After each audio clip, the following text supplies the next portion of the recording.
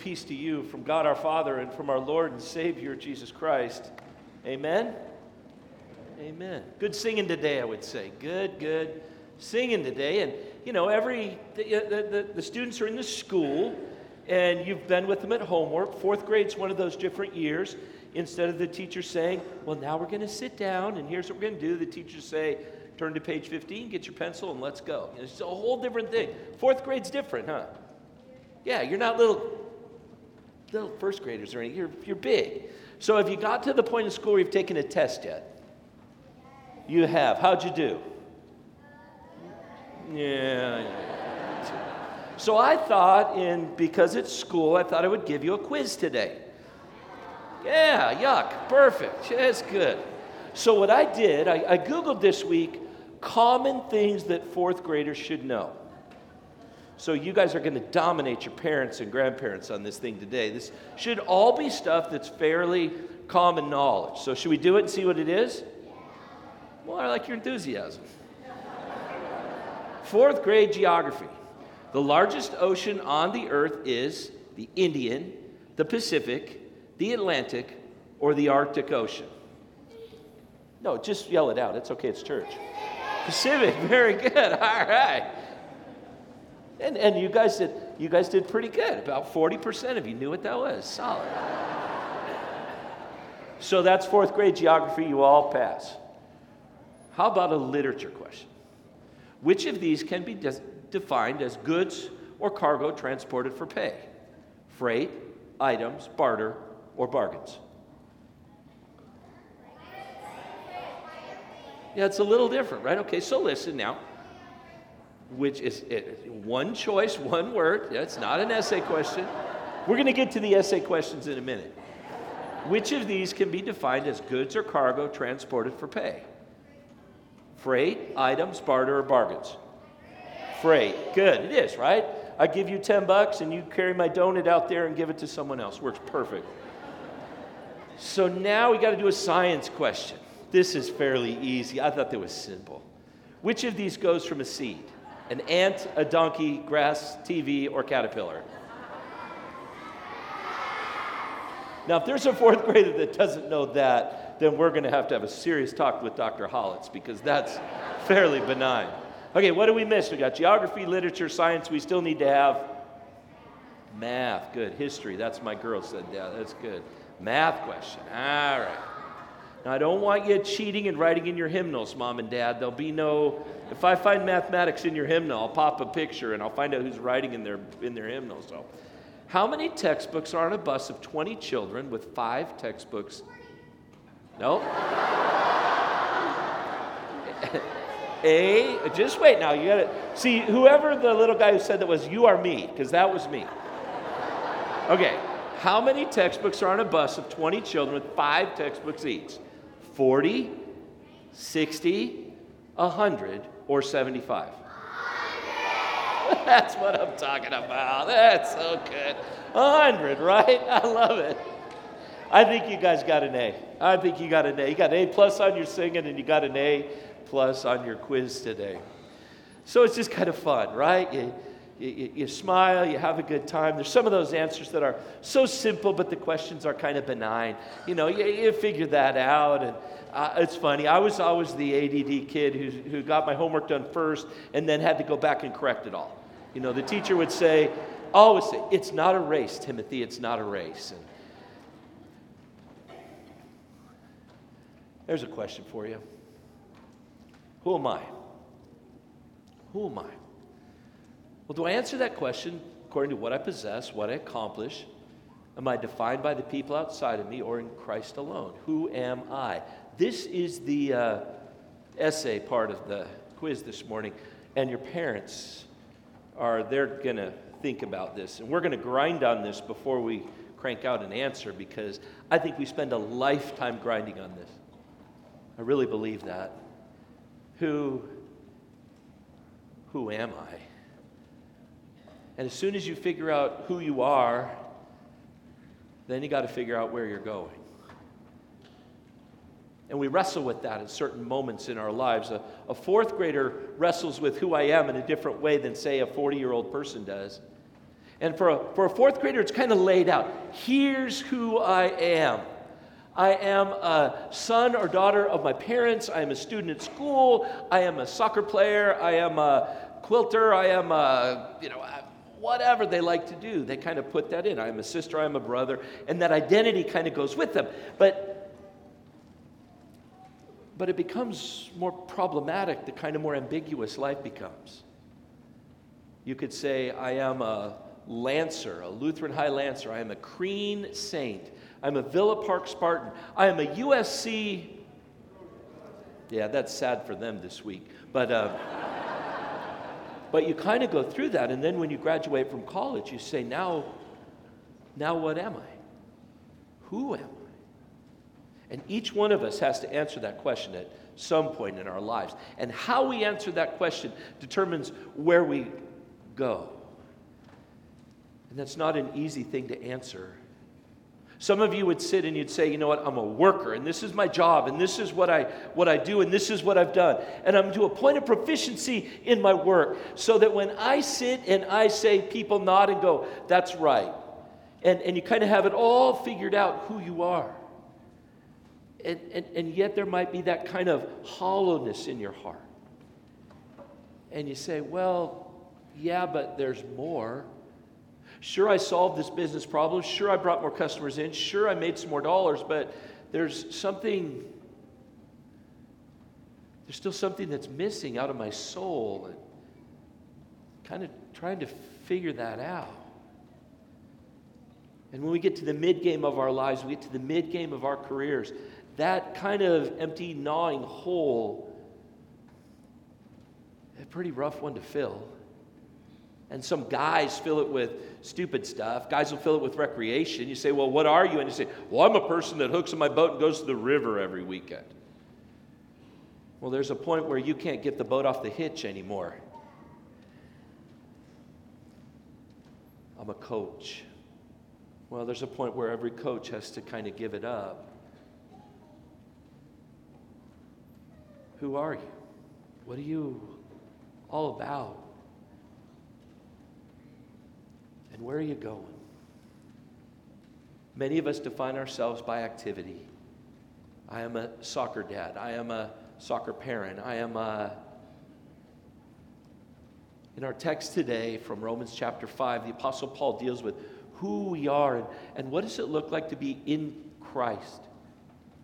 Because it always seems that we kind of gather 5 or 6 or 20 other things and we put them into, say, a basket or in a pile. We say, this is me.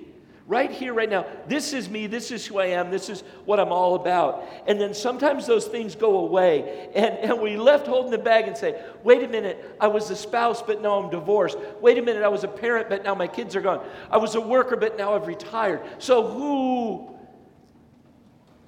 who am I? I like to grind on stuff like that. Because I think grinding on stuff like that that's existential makes us better people, especially when we inform some of that grinding with the Word of God, especially that piece. And you may want to turn to the epistle in your bulletin from Romans 5, verses 1 through 11. In my yard, and I love to do my yard. I do it. And when I do my yard, there's always a truck that comes up and the guy pumps out and he says, hey, I'll do your yard, I'll mow and blow for $20 a week. And I say, that's not happening. I love to do my yard. And one of the things I like to do is put my headphones in and put my radio on, and, to 80s rock, I'll do the yard. And we have lantana in our front yard, and the lantana is beautiful right now. It's just, with the heat, it's just popping. And there's green hummingbirds all over it. And the hummingbirds go from flower to flower, from thing to thing, and they don't really ever stop. It's they bop, right? Hummingbirds bop, I would say, from thing to thing, from thing to thing. And I got thinking about that as I read this text from Romans chapter 5, that people are kind of like that too. We bop from thing to thing to thing to thing, looking for identity. And when that flower, when that thing kind of gives up its fascination for us, then we bop to something else.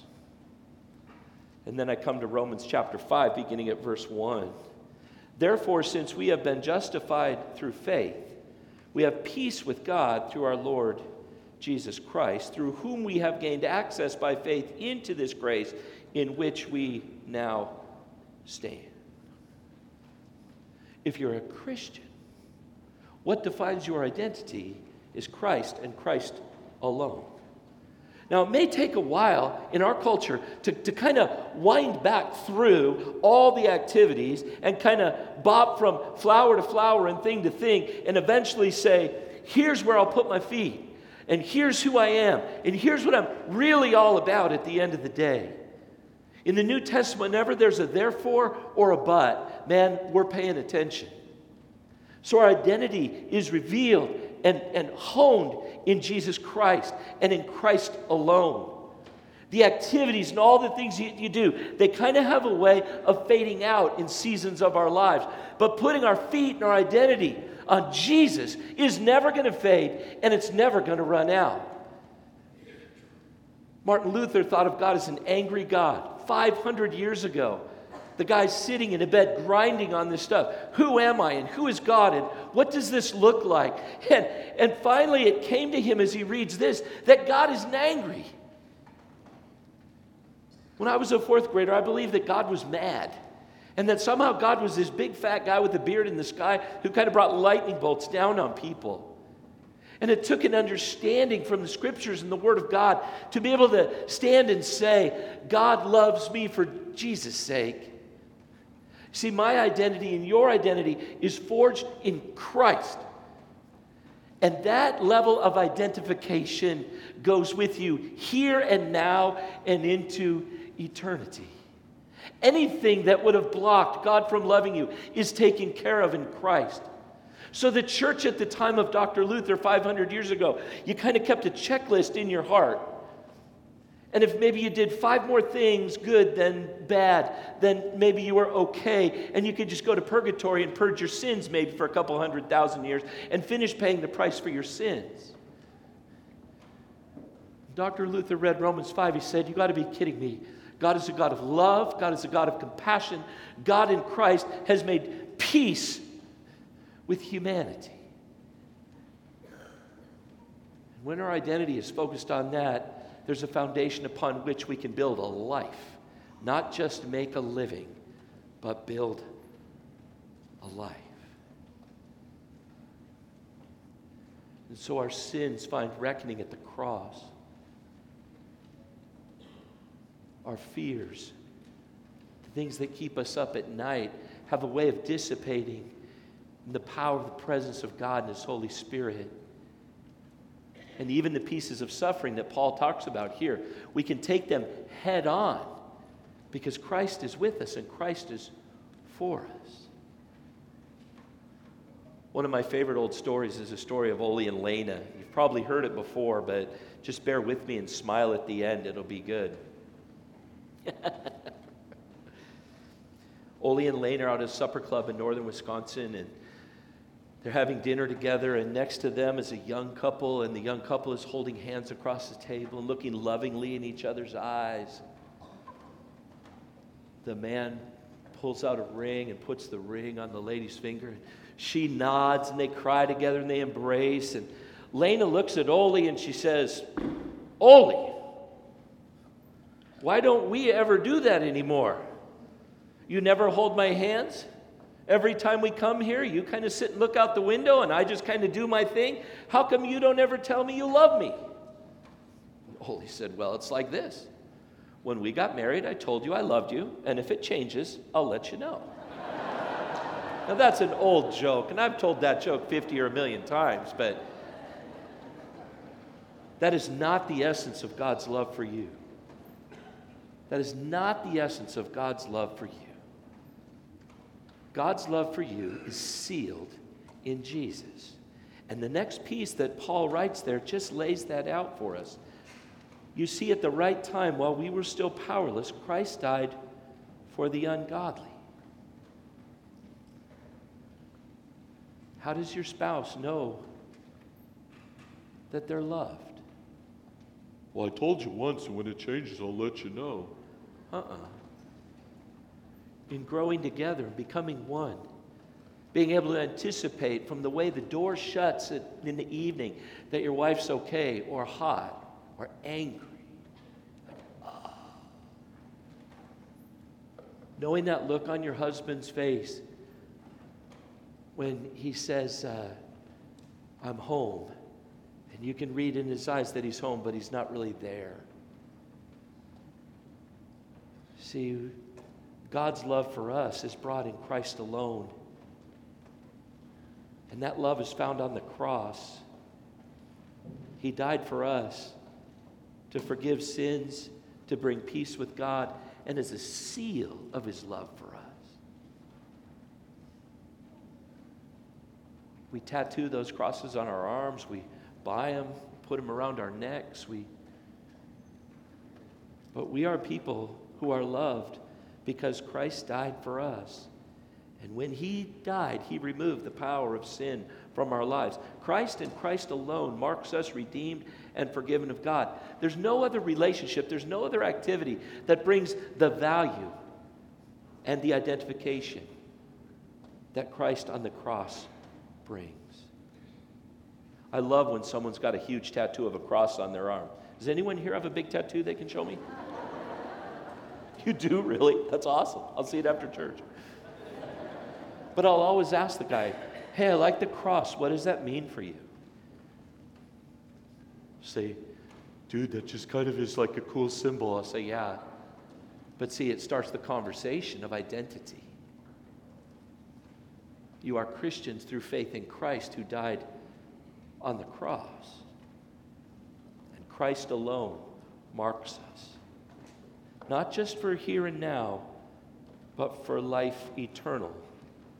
The next piece of that text. For if while we were God's enemies, we were reconciled to him through the death of his Son, how much more, having been reconciled, shall we be saved through his life? So Jesus died on the cross, A+ in theology. 3 days later, he rose from the dead, and that Sunday we call Easter. Very good.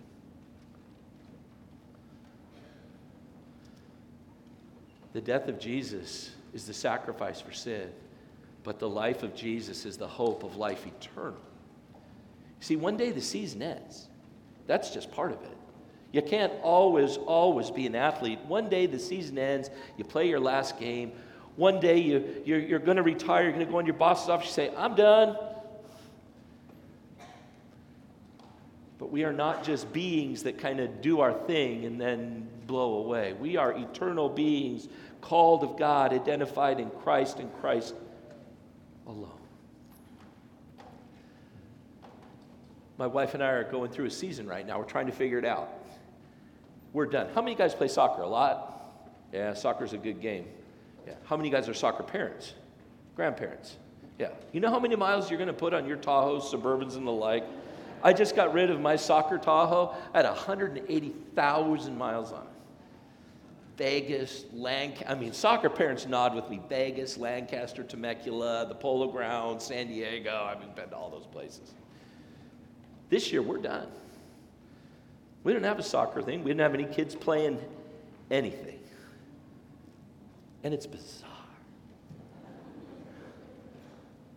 I used to go and put all those games in my calendar. It'd be one on Saturday and one on Sunday. And I'd mark out the Sunday ones and go to church. Barb would say, Sarah's got to wear a uniform to church. This is what we got to do. And I remember blowing to Lancaster after the 9:30 service one thing in an old truck, driving as fast as I could to catch the last part of the game. And my daughter played in junior high and high school and college. And last year was her last year. Season is done.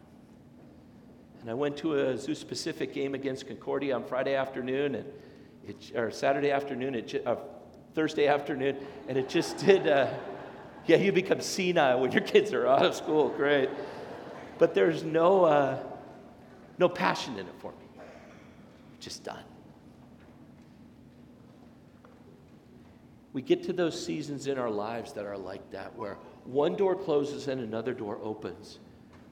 And in our lives, we're waiting to see what that next door is and trying to do that patiently.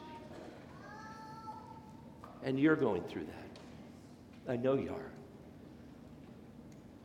There's people saying, but I was rooted in this, and now I graduated college, and I'm not sure who I am anymore, and I'm trying to figure it out.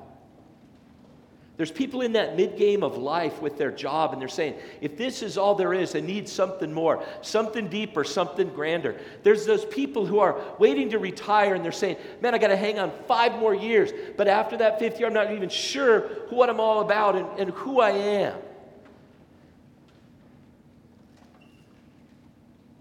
I could tell you who you are. Beyond what you do, what you consume, what you have, and what other people think of you, you are a child of God. And in that identity and through that identity, the decisions you make with your life find a richer, deeper meaning. In the morning, sometimes I'll sit, and I love when it's cool like it is this morning, and I open the big slider, and the wind blows in, and it's beautiful and cool, and I cuddle under the big comforter, and it's just great.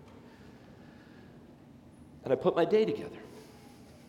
Get up at 5, coffee till 5:30, shower, out the door by 6, church by 6:15, do your Facebook Live thing, finish your sermon. 8 o'clock church, 9:30 church, meeting with the mission team, home in time for kickoff of the Vikings-Lions game. Sorry, just being honest. You do the same thing. Tomorrow you'll sit in bed and you'll say, okay, 8 o'clock meeting, 9:30 staff, 10:30 this, noon lunch with us, and then that, and then home, and then. Dr. Luther, 500 years ago, put forward a way to kind of think and how to start your day. He said as he laid in bed and tried to figure out where he was going, his identity was the very important part of how his day began. So he'd lay on his bed and he would say, I am baptized in the name of the Father and of the Son and of the Holy Spirit. And with that, he went out to write lectures, to teach, to preach, to care, to pray, to love, to serve, to do all those things. I wonder what that would look like for us. Laying in the cool of the fall air in our bedroom with the windows open, the children still asleep, the TV not blaring the news and the market ticker yet. If you'd just take a deep breath and you would say, in the name of the Father and of the Son and of the Holy Spirit, Christ alone, I am baptized into Christ. And then, with joy, rock solidly attached to the Lord Jesus, you would get after all the stuff you gotta do. I pray that God would grant you that identity and that you would pursue that identity and that would fill some of the hole maybe that's longing in you. We pray?